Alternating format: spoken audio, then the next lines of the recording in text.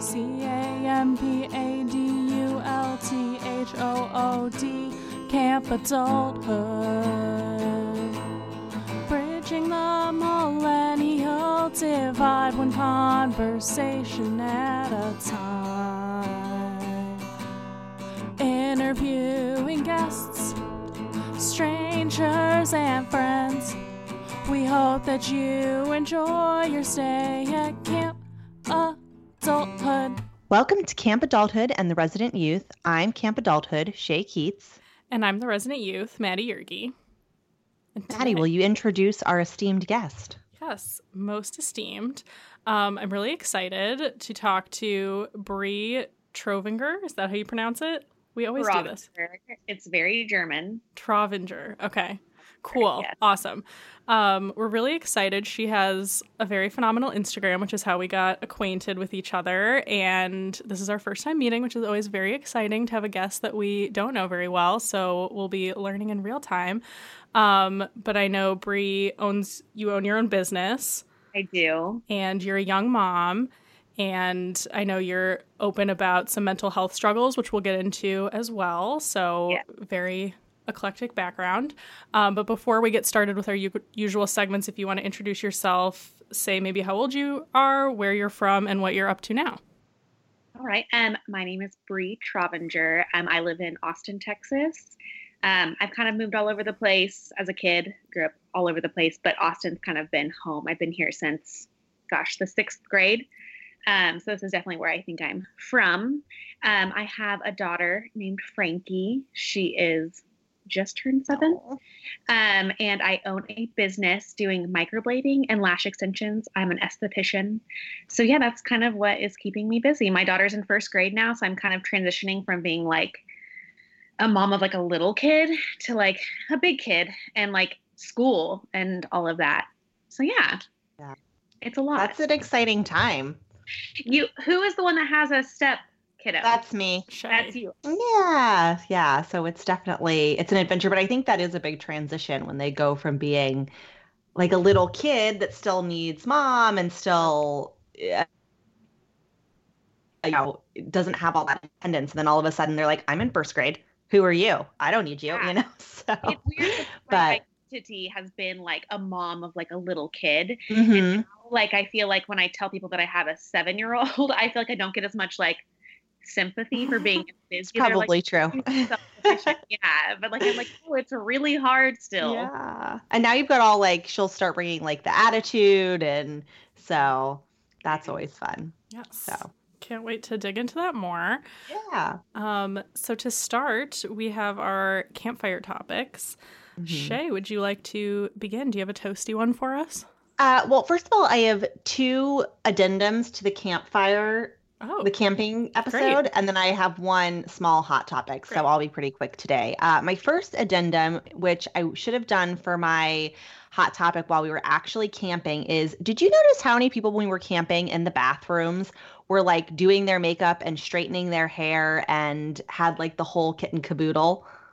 Yes, I did notice. There was one girl in particular that was like full face of makeup. For Bree, in case you didn't get a chance to listen because it only came out a few days ago, and our listeners, Shay and I went camping, so we took Adulthood actually camping, and we were at like a campground, so there was like bathrooms and like showers and stuff, but it was like a communal situation, and Shay is correct. There were some women who brought like the full, like not even, like when I travel, I have like my travel makeup. I don't know, Bree, as like an esthetician, if you like always do like the full, you look very beautiful today. Oh, that's funny. I was just sending a mean text to Justin Perez because I sent a picture saying that I was going on here, and he was like, wow, casual makeup. And I was like, first of all, I work in this industry, okay? So like if I have fucking makeup on, give me a break, Do you and Justin know each other? Yes, I think that's how I was trying to figure this out. I think that's how you started following me because I probably so fun. Something rude on like his Instagram thing. And I think that's how we kind of probably, I don't know, but yes, I feel like, but I'm the kind of person that it's either like all or nothing. So like either I look like full glam or I look like a trash bag, like there's no in between. And if I was camping, I would not be wearing makeup.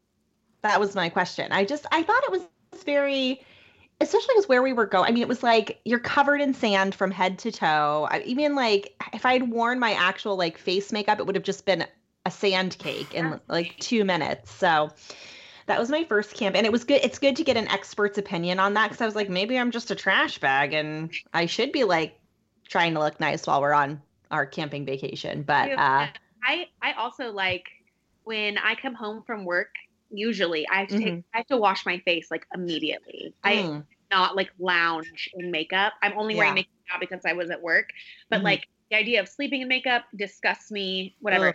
I can't imagine like being outside with like a full face of makeup. Yeah. Especially if it's like wet and you're getting sweaty. It's whole thing. So, but then my actual hot topic that I wanted to talk about today was because I just came from this yoga class, and it was like a hot yoga with a core strengthening element to it. And I just wanted to give my standard PSA because I feel like everybody's into these group fitness classes and they don't really know what they're doing. If you go to a yoga class, there's a wonderful book I recommend everyone should read before they do any yoga. It's called The Science of Yoga by William Broad, and it came out quite a long time ago now, but this book totally changed my practice. And it basically says what's going to happen is you're going to go into a beginner plus class, and they're going to have you do something like crow pose or fish pose or this and such and the other thing. And you shouldn't do these poses because they can actually cause permanent damage and maybe even cause you to stroke or all of these different things. And a lot of yoga instructors in this day and age don't really know the anatomy of yoga. So if you practice yoga, and many millennials do, I would highly recommend checking out this book and definitely make use of it in your practice. Yeah, I think that's great. I feel like my mom's a yoga teacher. I feel like she's mentioned that book to me. So I think it's a good one. Very good. Yeah, you got to be careful. So. You can't just you got to trust your body and not, you want to push yourself a little bit to grow, but not do things that are unsafe or succumb to the peer pressure. And I think that was what was so interesting about this particular book is because it's yoga specific practice, it can say this particular pose, unless you are a super expert, do not do it. Even if you are a super expert, do it at your own risk because it has to do with the way you're compressing your muscles and your bones and your veins, where it's a little bit different than, say, you're going to Barry's boot camp and should you push through that 5-mile run on the treadmill or should you get off and take a break, which is, I think, more of a personal decision where he's able to be no, these are concrete things that unless you're an expert practicing for 15 years, you should not be doing. And I thought that was very interesting and informative. So, yes. Excellent. Yeah. So, Maddie, what is your hot topic for the day? So I've been reading this book. I had it with me, but I hadn't read very much of it when I was in Portland on the camping trip. It's this book, Jia Tolentino, Trick Mirror. She is a writer for The New Yorker, and it's actually the book club of the month pick for Girls Night In, which we've talked about on this podcast. They're a newsletter, and they talk about introverted activities and things that you can do in your home, and they have a monthly book club all over the country. So if you're interested in reading it, I think it's the September book club pick. And I'm a little bit more than halfway through it, and I just thought it's definitely billed as a millennial book. And there's a lot of different topics, and it's a series of essays, so it's pretty digestible, and you can pick and choose which ones you want to read if you're not interested in all of them. She talks about she went to University of Virginia, so she talks about the article in Rolling Stone that was fabricated about the UVA rape case, which was super interesting from someone's perspective who went there and was in Greek life. She talks about her time when she was on a reality show when she was 16, which was super interesting in the early aughts kind of. But the best essay that I thought was most topical for this podcast was called A Story of a Generation in 7 Scams.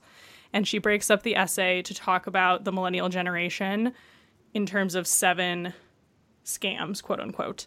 And I just thought it was a really interesting way to frame, and her whole thesis of the essay is what is typical of 20 to 30-year-olds and what is specific to millennials, which I think is something we struggle to parse through on this podcast, looking at it through the lens of either outright scammers like the Fire Festival guys or Elizabeth Holmes from Theranos, and also the ways that we kind of delude ourselves and scam our own self-worth, which I thought was pretty interesting. So she talks about, like the typical scams, like I just mentioned. She talks about the rise of Donald Trump and why his kind of deceitful nature is appealing to people, especially millennials.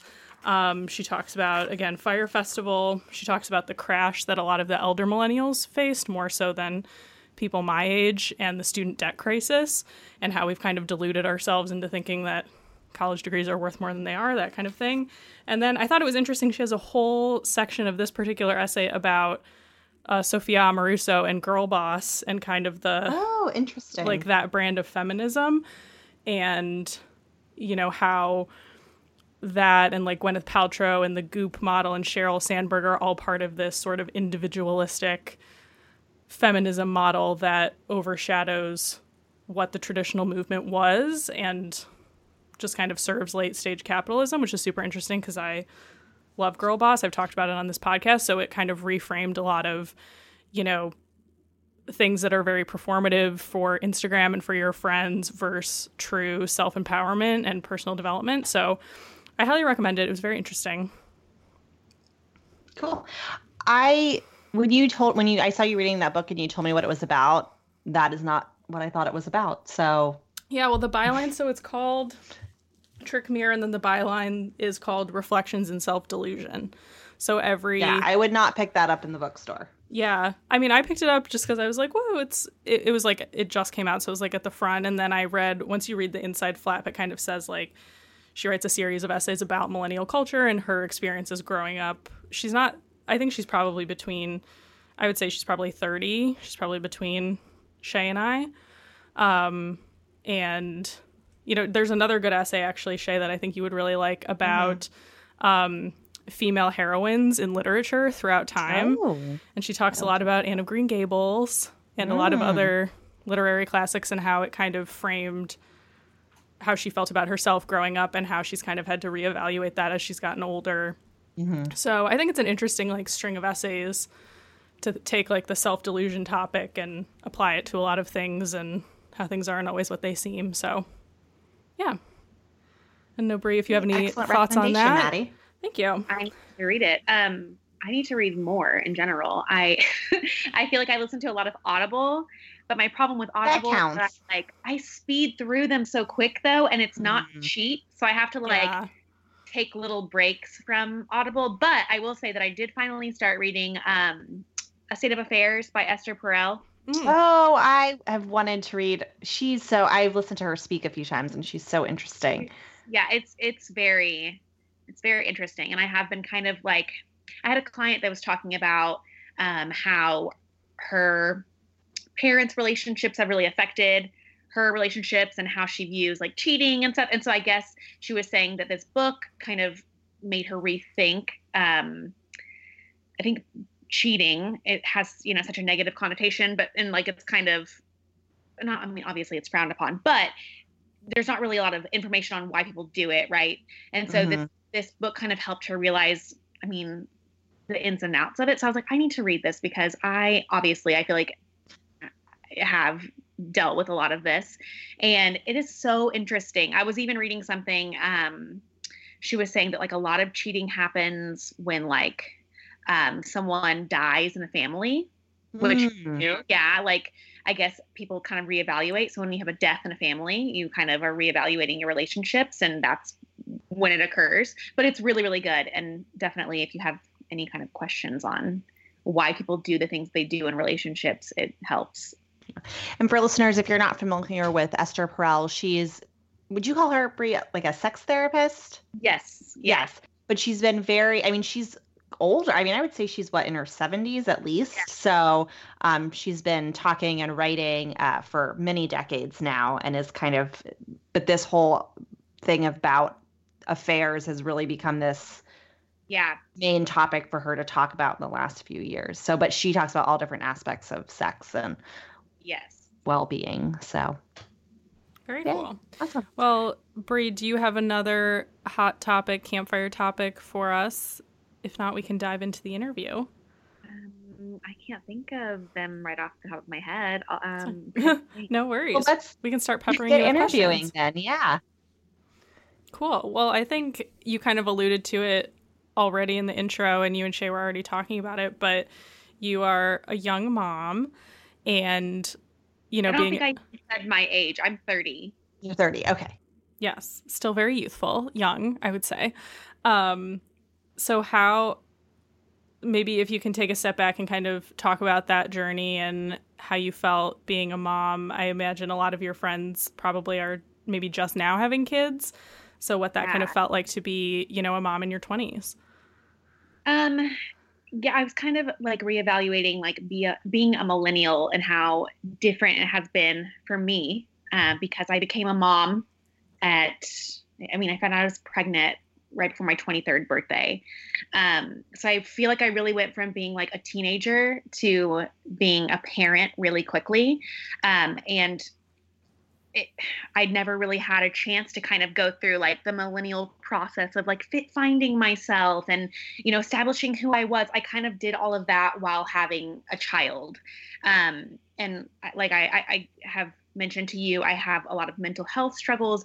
And so that kind of brought them to the forefront, you know? Mm-hmm. I found out when I was pregnant, whenever I was, like I said, 22, 23, I'd only been dating the person for 4 months. Oh, wow. So, yeah, so it was very unexpected. He was 10 years older than me. So we were at two very different points in our lives. And so that was also very hard because I felt like I was dealing with things like a 22, 23-year-old, like, you know, how you do. And I was dealing with someone that was like 33, 34 that wasn't necessarily getting it. And so it was an adjustment, and I'm still adjusting 7 years later. I still feel like I'm finding out who I am just a little bit slower than my friends per se, because a lot of my friends don't have kids. I'd say the majority of my friends don't. I either have, you know, like friends that are just now even getting into serious relationships, or I have friends that are like 50, you know, it's weird. It's weird having a kid being 7 and I'm 30, because when I go to her class and stuff, I feel like I'm definitely the youngest one there, which, you know, back when my mom had me, it wasn't that way, but it's definitely switched, you know? Yeah. Well, I think it's really interesting because I think this is a little bit of a fallacy that we all believe, that we go through this like quarter life crisis and we do this thing and then we figure out that thing and we have time and then when we're ready. But the reality is, and again, from, you know, having friends who have had kids, you know, at 22, 23, and then friends who are having kids now at 35, 36, 37. I don't know if it's reassuring for you to know it's the same kind of process, right? And you have to rediscover your identity in tandem with this other tiny person. And that's pretty crazy. And I think, you know, we think that, oh, we miss out or it has to happen in this order. And I don't necessarily think that that's true. It just is different, right? I think for me, the one thing that I think often about is that, like, whenever I was like 22, before I got pregnant, I was just kind of going through like the emotional work that I needed to, you know, like all the trauma that I had gone through as a kid was kind of coming and kind of manifesting itself. And I was kind of just starting the work on that, like just barely the work. And then I all of a sudden had a baby. And no time for the work. There's no time for that. And it just makes things worse at times, you know? And like, I had a partner that wasn't really a partner. So I really didn't have like support. So really I had no emotional support and no financial support. So I feel like we all go through struggles, but there's something to be said, like as a parent, there's something to be said about having a kid when you're like a kid, you know, it just is like, I watch these like teen mom shows. I'm like, I don't even know. At least I had like some of the fundamentals of being an adult, and like I knew how to pay a bill. Like, how do these kids even do it? You know, like it just it's wild to me. Yeah, maybe you can touch upon that a little bit. How you talked a little bit about the partner at the time wasn't super supportive, and I assume you're no longer with that person. Yes, we are not together. We separated when she was just shy of a year. And at that point, I moved back in with my parents, which was awful because no one ever wants to move back in with their parents, especially when you have a kid. Because I don't know about you, but like when I go to my parents' house, I kind of revert back to being a kid, like my parent, and like I expect things from them. And I felt that it was just a weird dynamic. And it was even weirder because my mom and my dad were kind of going through the process of getting going through a divorce at the same time as I was going through separation. So it was kind of like I was in this house living with them with a baby, but I had, like a year to get my shit together before they were to be have anywhere to go. Yeah, that must have been tough. Have you found since then that dating with a small child has been tough, or do you find that people are pretty understanding of it, or how does that aspect play out? I haven't done a whole lot of dating, to be honest. And that kind of comes from like my situation. Whenever I was my daughter's age, my mom was single, and my mom dated quite a few people. And I think she was just she was lonely and she was broke. And I think she wanted a partner and she wanted financial help, which I get it. But with that, I got really attached to a lot of the people that she was with and their kids. And then they would separate or whatever. And it was just a lot for me to handle. And so I think I like kind of overcompensate and I try not to date. And it's not been like super healthy on my part. And I definitely am like carrying a lot of that baggage, but I just feel like there's a time for dating and I wasn't in that time. Like, I feel like she was so little for so long that I was just so invested in that. And I wasn't, and I've never been someone that like needs a relationship. And almost quite the opposite. And so I don't feel like I'm missing anything. I think just now I'm getting to the point where I'm like, okay, I think that I could seriously date. I've kind of dated and it's been fun, but nothing serious. And I'm just now getting to the point where I'm like, I could potentially have a partner, and I think that's a good place to be. But like I said, I'm not like seeking it out, but it hasn't been easy. And I'm also in Austin, and I feel like Austin is not like a great place to date. I feel like people come here to have fun, and I'm not fun. So you look very fun. Yeah, you look very fun. I'm kind of like in awe of you. I'm like, you're very cool. Very deceiving. I'm so boring. So well, that's exciting. It's interesting because I feel like I live in New York, and I feel like everyone's like, oh, New York is such like a bad dating town. And then I look at something like Austin and I'm like, oh, there's a lot of like attractive single men there, but don't do it. No, it's not. It's, I think I even read something recently that like Austin was one of the worst cities to date in. Just because it's a lot of like men in their 20s who just want to like flit around and do whatever. Yes. You have a lot of people coming from like, I mean, obviously there are a lot of like people from San Francisco, LA, Californians, right? But like, there's a lot of people coming from like Missouri and Ohio and like these boring towns. And they're like, oh my God, Austin, you can have like the time of your life. And there's pretty girls everywhere and like no men. So like pretty girls just flock to any guy. You know what I mean? So it's just like, this is like paradise for a single man. So interesting. I love that. Hot take of the day. Hot take on Austin. I'm part of like this group on Facebook for like Austin women, right? And basically it's all of these women that either they're going on a date or they've been on a date or whatever, and they post the person's like picture and they're like, does anyone know John? Oh, interesting.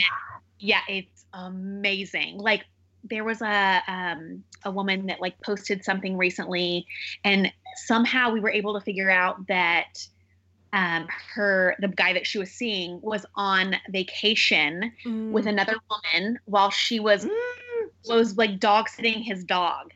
And so like the group were able to like send a bottle of champagne to his said hotel in like the Bahamas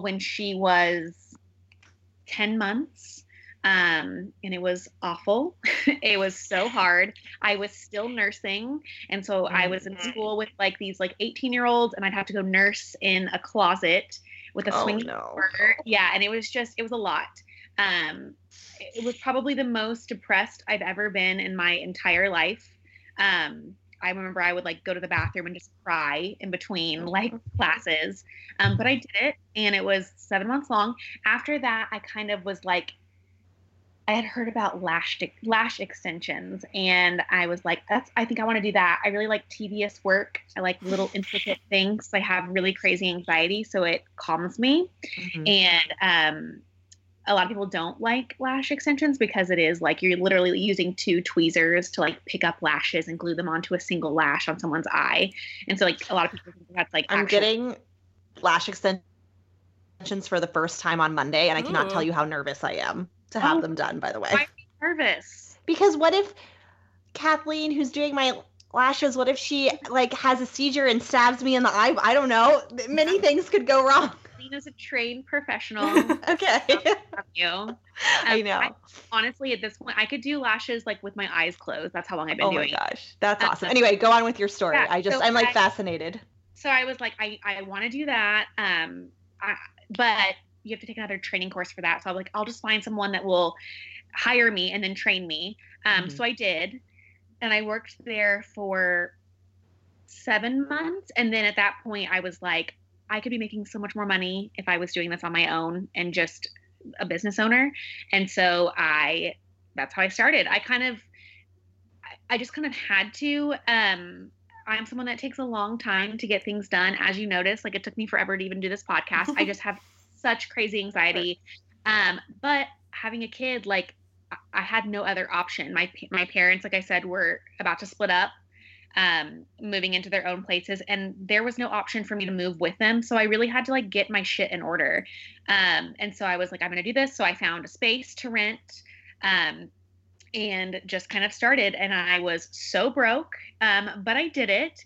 And then I kind of I mostly now do microblading, which is brow tattooing if you're not familiar with it. But I kind of stumbled upon that the same way. And now that's like my bread and butter. And I have like a successful, thriving business now. And I don't have to worry about not making a car payment.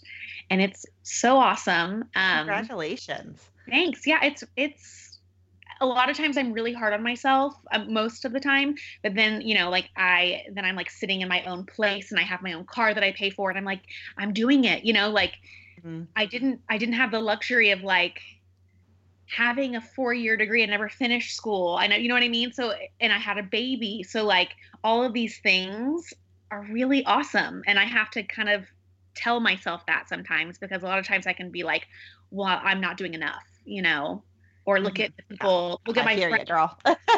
Exactly. Yeah. So I have to, like kind of sometimes give myself a pep talk, because it's a lot, Yeah. Yeah, totally. So you've mentioned that you struggle with anxiety. Are you open to talking about that journey with us? Yes, totally. Yeah. I've had anxiety since I can remember, like since I was probably 6 years old. It really, really became an issue when I was in college for music theater. And I was missing my auditions. Like I would go to an audition and I would sit in my car because I physically could not get out of my car. And I mean, even to the point, like, I wouldn't pump my own gas, because the idea of like getting out of my car and pumping my gas and people looking at me like terrified me. So I'd find some sort of reason to have someone in the car with me, when my tank was low. And like that in itself is a lot of anxiety, being like, okay, I have to get someone to come drive with me, and then be like, oh, can you pump this for me? Like, and that's weird, So like, it was all these little things. And I didn't really realize it was so bad until I got pregnant. And I had severe anxiety because I had a partner that wasn't really excited about me being pregnant. And we would have to go places together.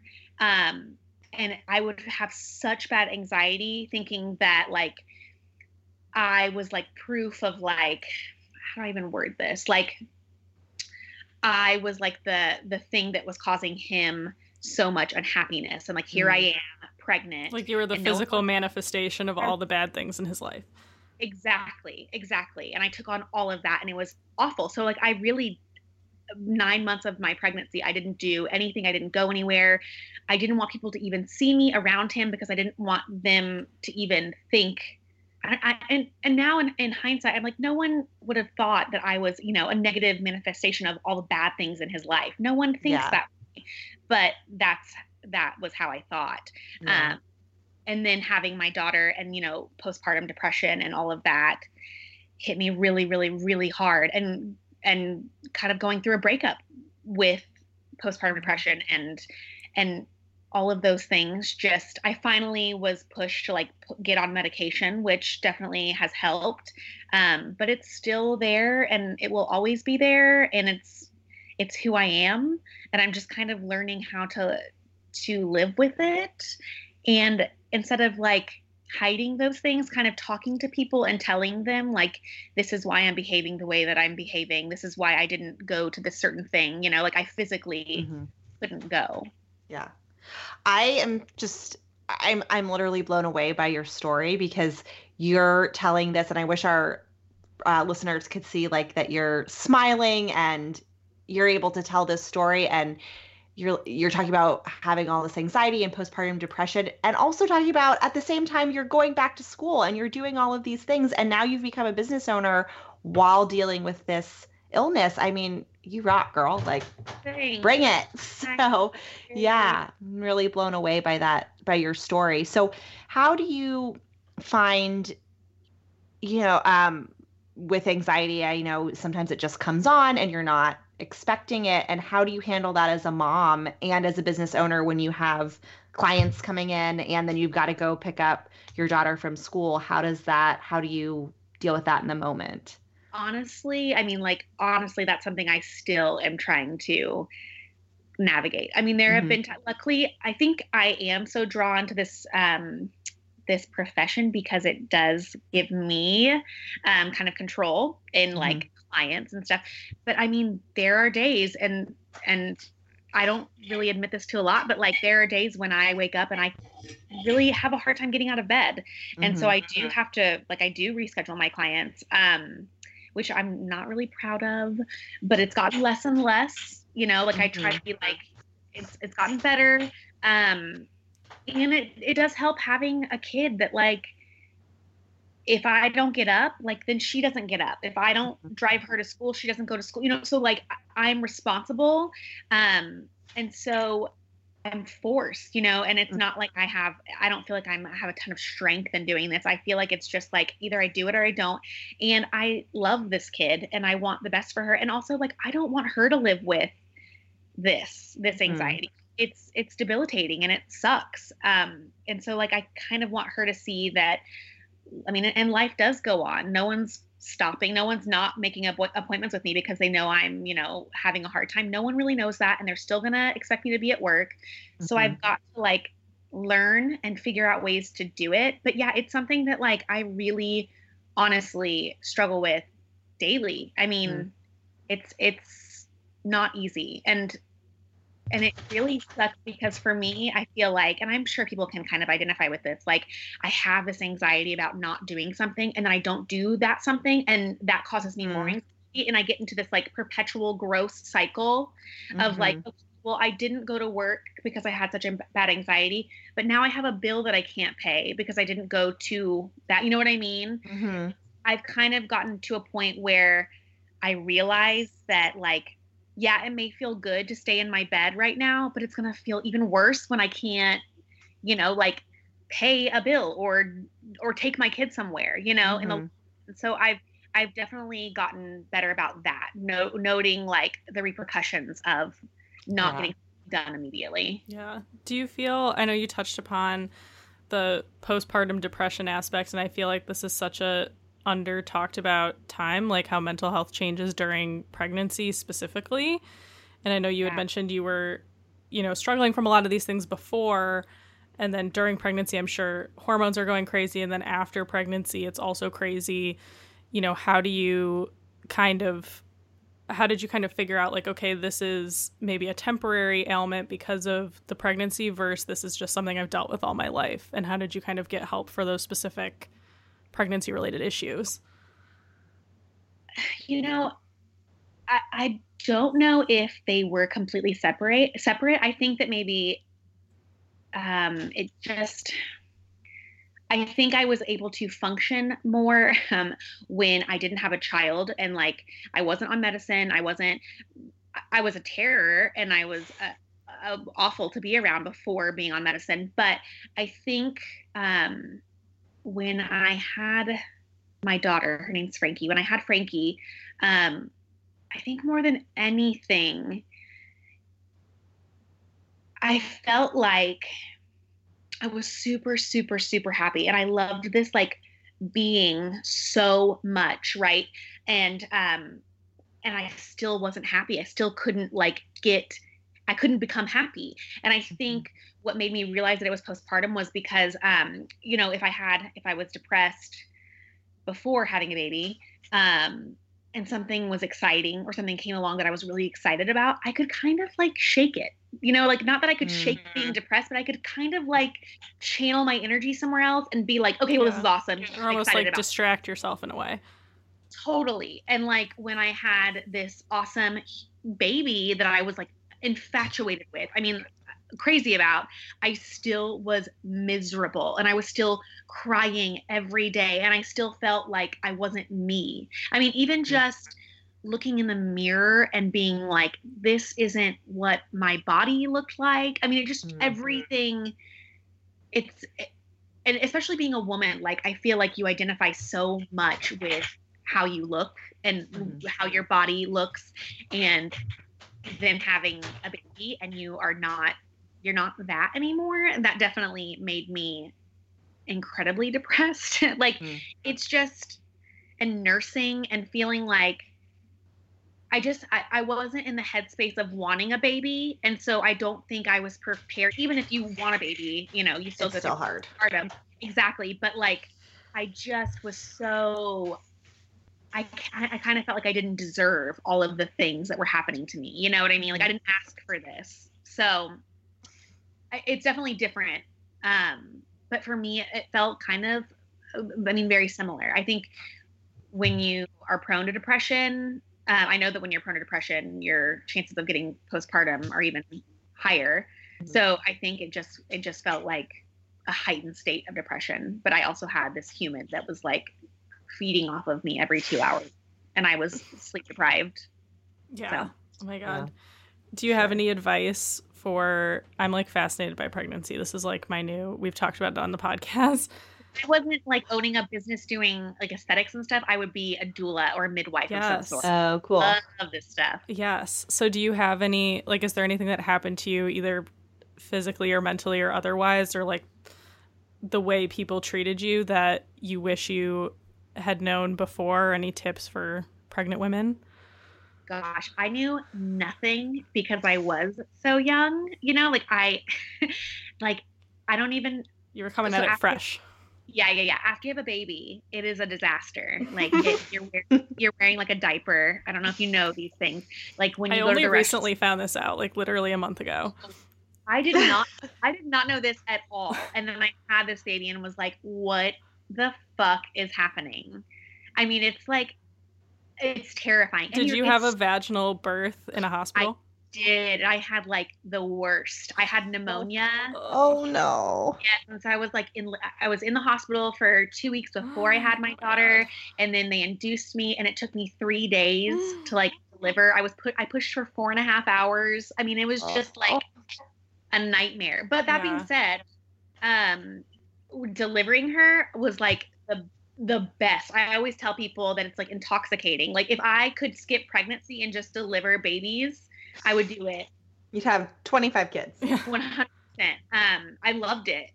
But the pregnancy is where like and I also think that I kind of try to remember, I had really bad heartburn the entire time. Like I would get heartburn from like drinking water. So like I was miserable, but I was also, really miserable with the person that I was with, And so I wonder because people ask me a lot of the time, like, do you think that you want another child? And part of me says no, because I like my life with one. I think it's really manageable. We can travel. And I love her so much. But part of me is like, I never got to go through a pregnancy with a partner. I never, ever got to be excited about it. Like the entire, my ex, he did not want me to keep the baby. And when I did keep the baby, he said that I got pregnant on purpose. And that really tainted my entire pregnancy, because I felt like I couldn't be happy ever, because then he would think that I got pregnant on purpose, which is such a fucking way of thinking. Yeah. But didn't want, and I did, obviously I'm, a sane human being, and how do you get pregnant on purpose when there's two people getting, whatever. But yeah, I feel like I never was excited. I remember even one time, like, I must have been 20 weeks pregnant, and I was at this point living with my parents still before I moved in with my boyfriend, and I was touching my stomach because she was moving, and my mom came in, and I was embarrassed. Like, I was embarrassed that she saw me like enjoying that moment. Aww. Yeah. So that would be cool. And I wonder if, like, this time, if I got pregnant again, if I would like it, because I think it is like, where your mindset can affect everything. And so I think I just hated it because I hated the situation that I was in. Yeah. Yeah. That makes sense. Yeah. Is there any advice for, like, your daughter's obviously older now, and as you go through like different stages of life, like being you had mentioned you were one of the younger moms in the elementary school, or now that she's in kindergarten, like navigating, like, do you feel like you faced any judgment from people in your life or strangers? I know you had mentioned your partner, but, being kind of on the outside of the normal demographic that has kids the age that your daughter is. I really don't. I feel like people are incredibly, they're very kind to me. And I'm sure that that's not everyone's experience as being a single mom. And especially like a young single mom, but the people that I've like kind of surrounded myself with, and that being said, like, I don't hang out with people that would treat me any other way, but like, I think if anything, it's more like my projecting that, like me feeling awkward to be, at Frankie's like Christmas party or something. Like, I feel like I'm more awkward than anyone actually thinks it. You know what I mean? Yeah. Yeah. Like, I don't think anyone, it's not like I'm like 15 with us. You know what I mean? Sure. Yeah. Right. Well, go on. Sorry. No, you go ahead. No, I think that's so interesting because, like you said, 23 is young, and it was certainly young for you given the parameters of your life. But it's not like being 15 and having a baby. But I think... Yeah, you were a full adult. Yeah, but I guess what I'm saying is it's interesting that we all have these anxieties, because I think sometimes, like, oh God, when I eventually get pregnant, I'll be like almost 40. Are people going to be judging me for being such an old mom?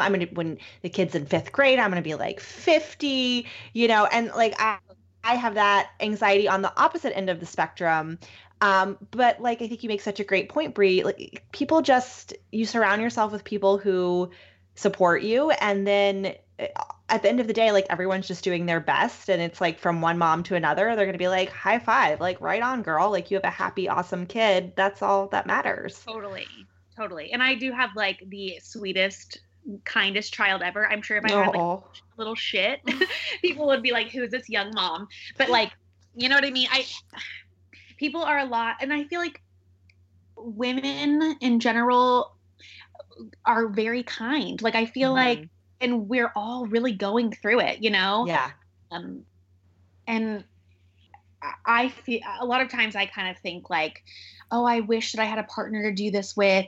But then I have like clients of mine that are like, I have a partner and I don't feel like I have a partner. So I don't feel like I have a partner a lot of the time. So I feel like we're all kind of just doing the best that we can. And when you have a kid, you really notice that, like, I remember one time saying that, or I was talking to my friend Andrea saying that I felt like a bad mom. And she was like, do you know how hard it is to be a bad mom? Like, it takes a lot of work to be a bad mom.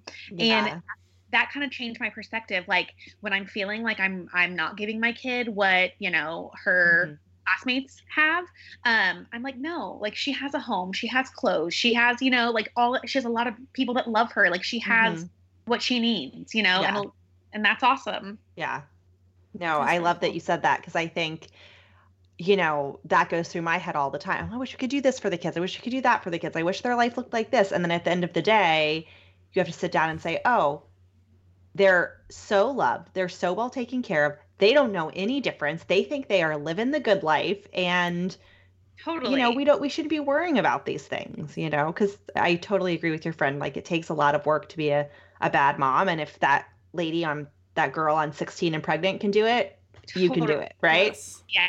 And I feel like bad parents don't really worry about if they're bad parents. Exactly. Like, they're just bad parents. Yeah, it's true. It reminds me of, this is like a way throwback episode when we interviewed Jenny's sister about, this was one of my friends from college. Her sister was a little younger than Shay, like in her early 30s, and she was thinking like very seriously about having a baby purposefully on her own as a single woman and like what that would look like. And oddly enough, now she just bought a house with some guy, so now she doesn't need to do the single mom thing necessarily, but it was very interesting. I wish she would, though. I wish she was like, you know what, we have a house together, but I'm still gonna do this single mom. Yeah. Power move. I love it.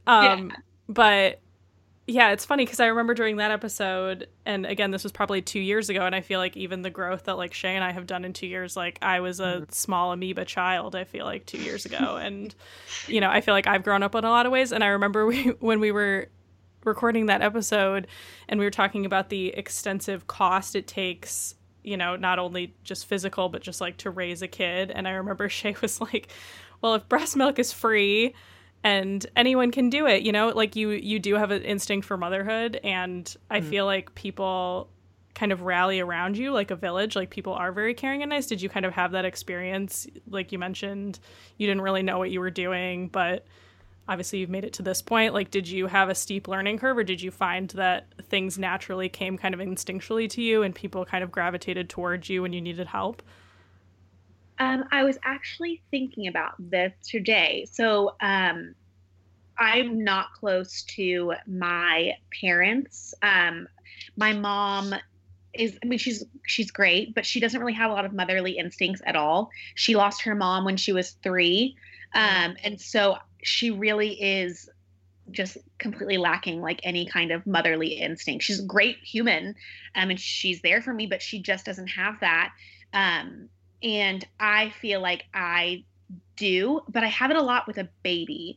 I'm very good at taking care of a baby. I'm very good at nursing and like being with this baby and cuddling it. I have more of a challenge with a kid, like my daughter now, like connecting with her and giving her the attention that she needs. And that's where I really, really struggle. And I didn't have a lot of I didn't have a whole lot of support from my parents or my family.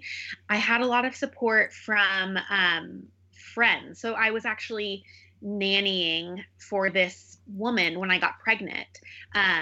And for some reason, when I found out I was pregnant, she was the first person I called. And at this point, we weren't even that close. We had some conversation, but for some reason I was like, I need to call Andrea. And that's kind of who I brought up earlier. But now she's like my second mom.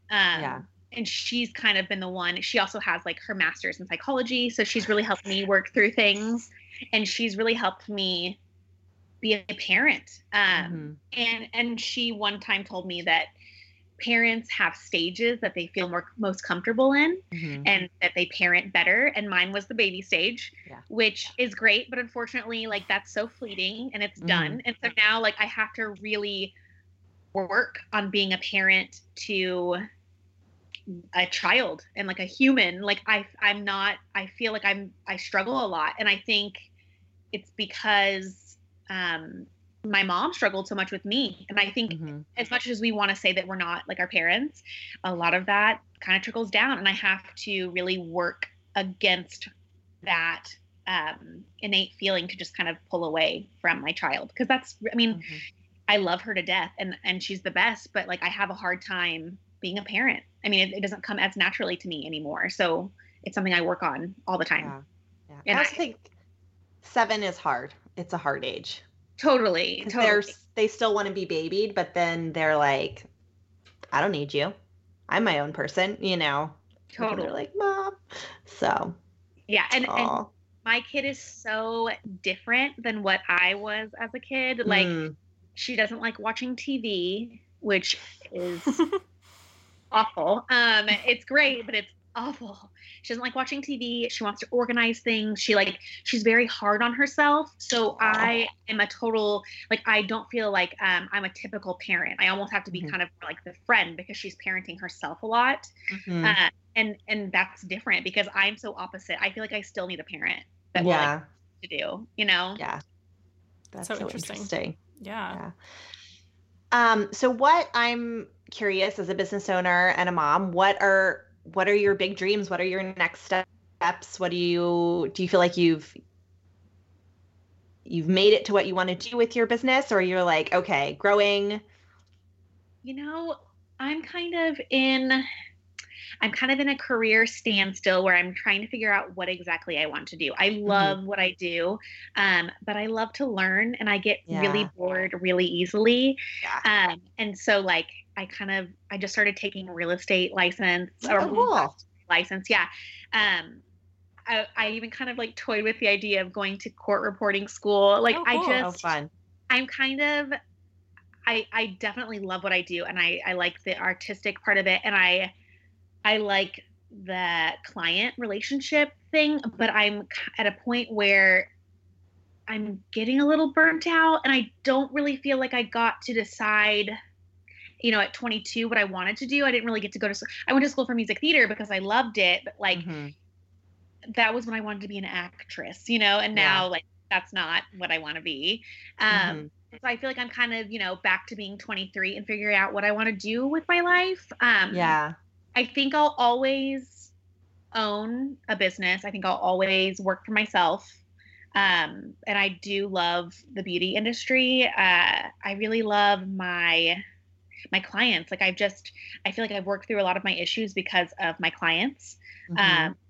And that's been awesome. But I think I'm kind of at the point where I want something new. I love that. That's so cool. Yeah, we'll see. I'm not sure, but I think I will get my real estate license soon, and we'll kind of go in that direction for a little. If I don't like it, I'll do court reporting. Yeah. And what's so awesome is you have a business, you have a client base, and you can work with them as much or as little as you want and try out these other things and see what happens.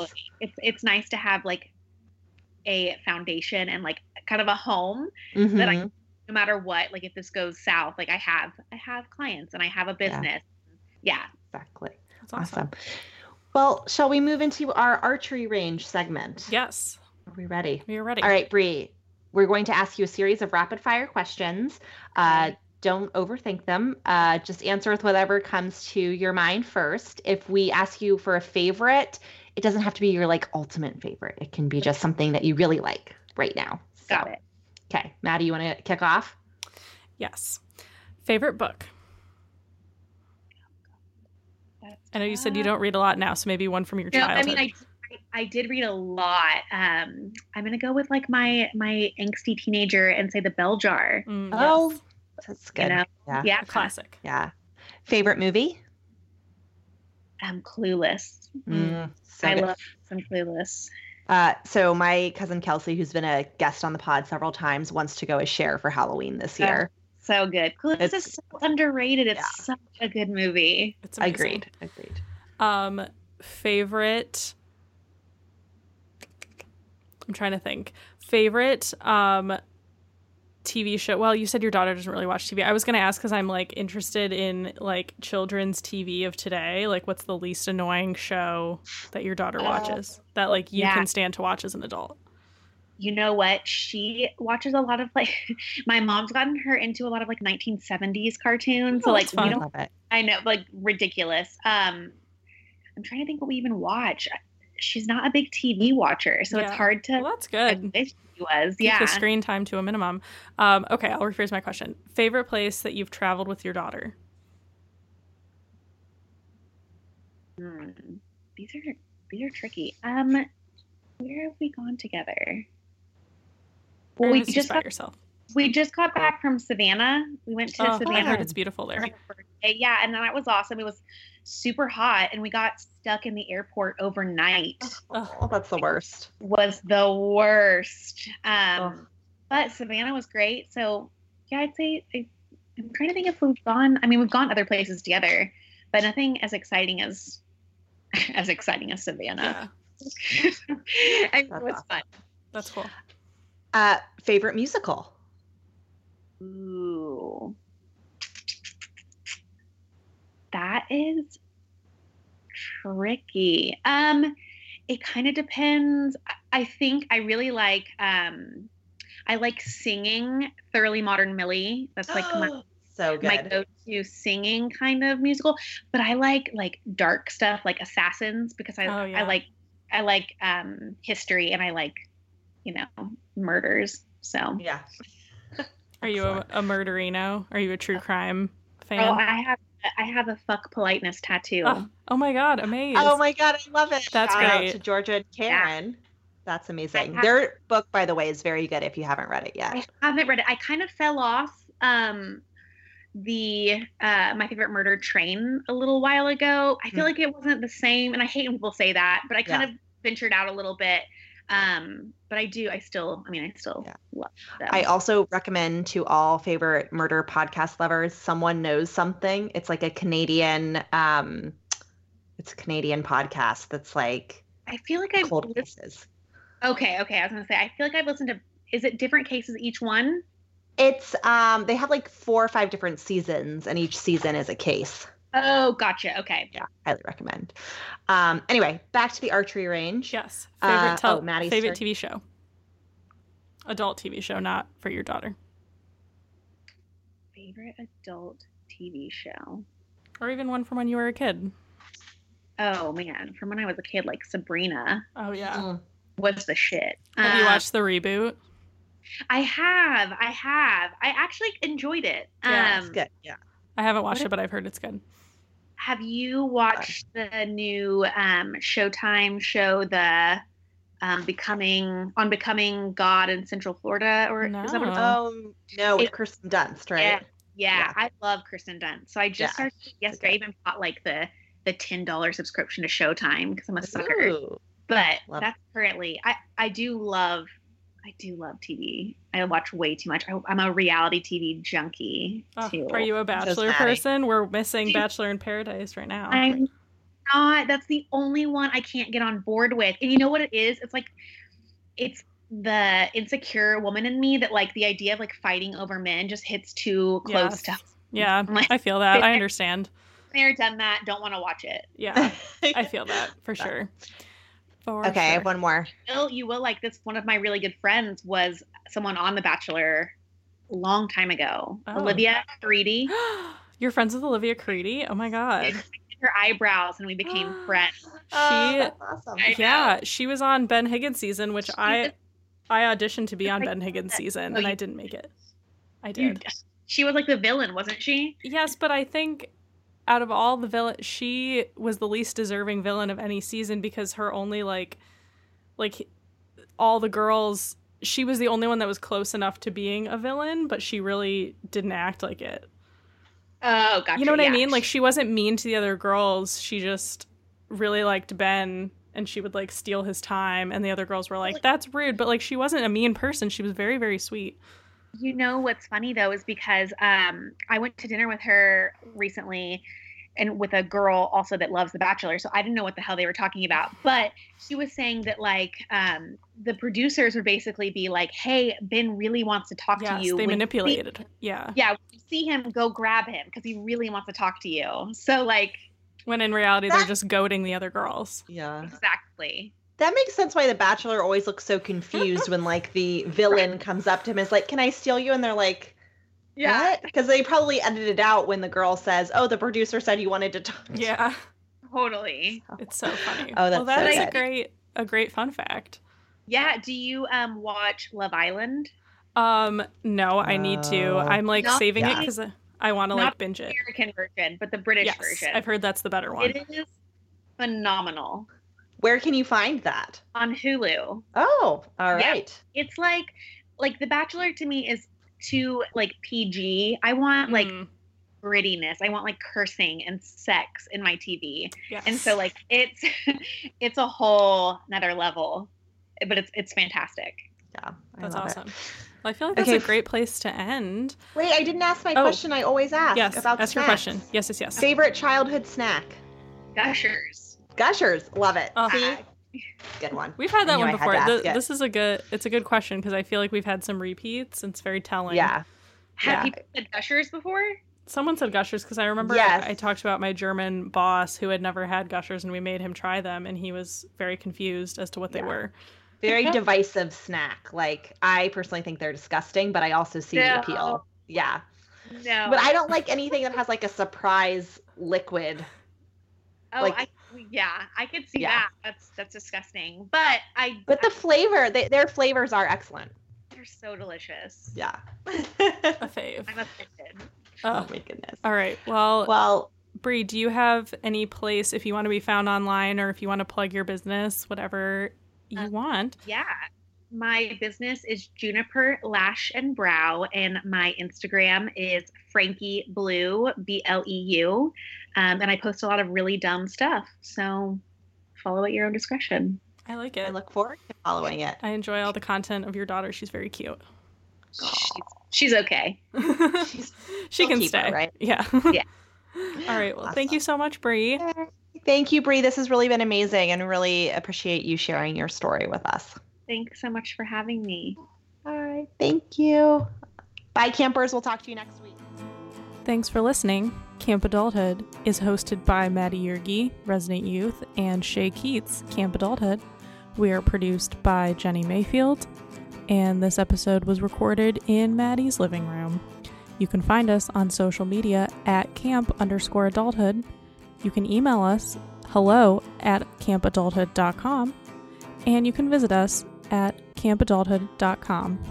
Please also find on our website there are links to our Patreon page where you can be a subscriber, and there are many cool prizes. Thanks, campers. We hope that you enjoy your stay at Camp Adulthood.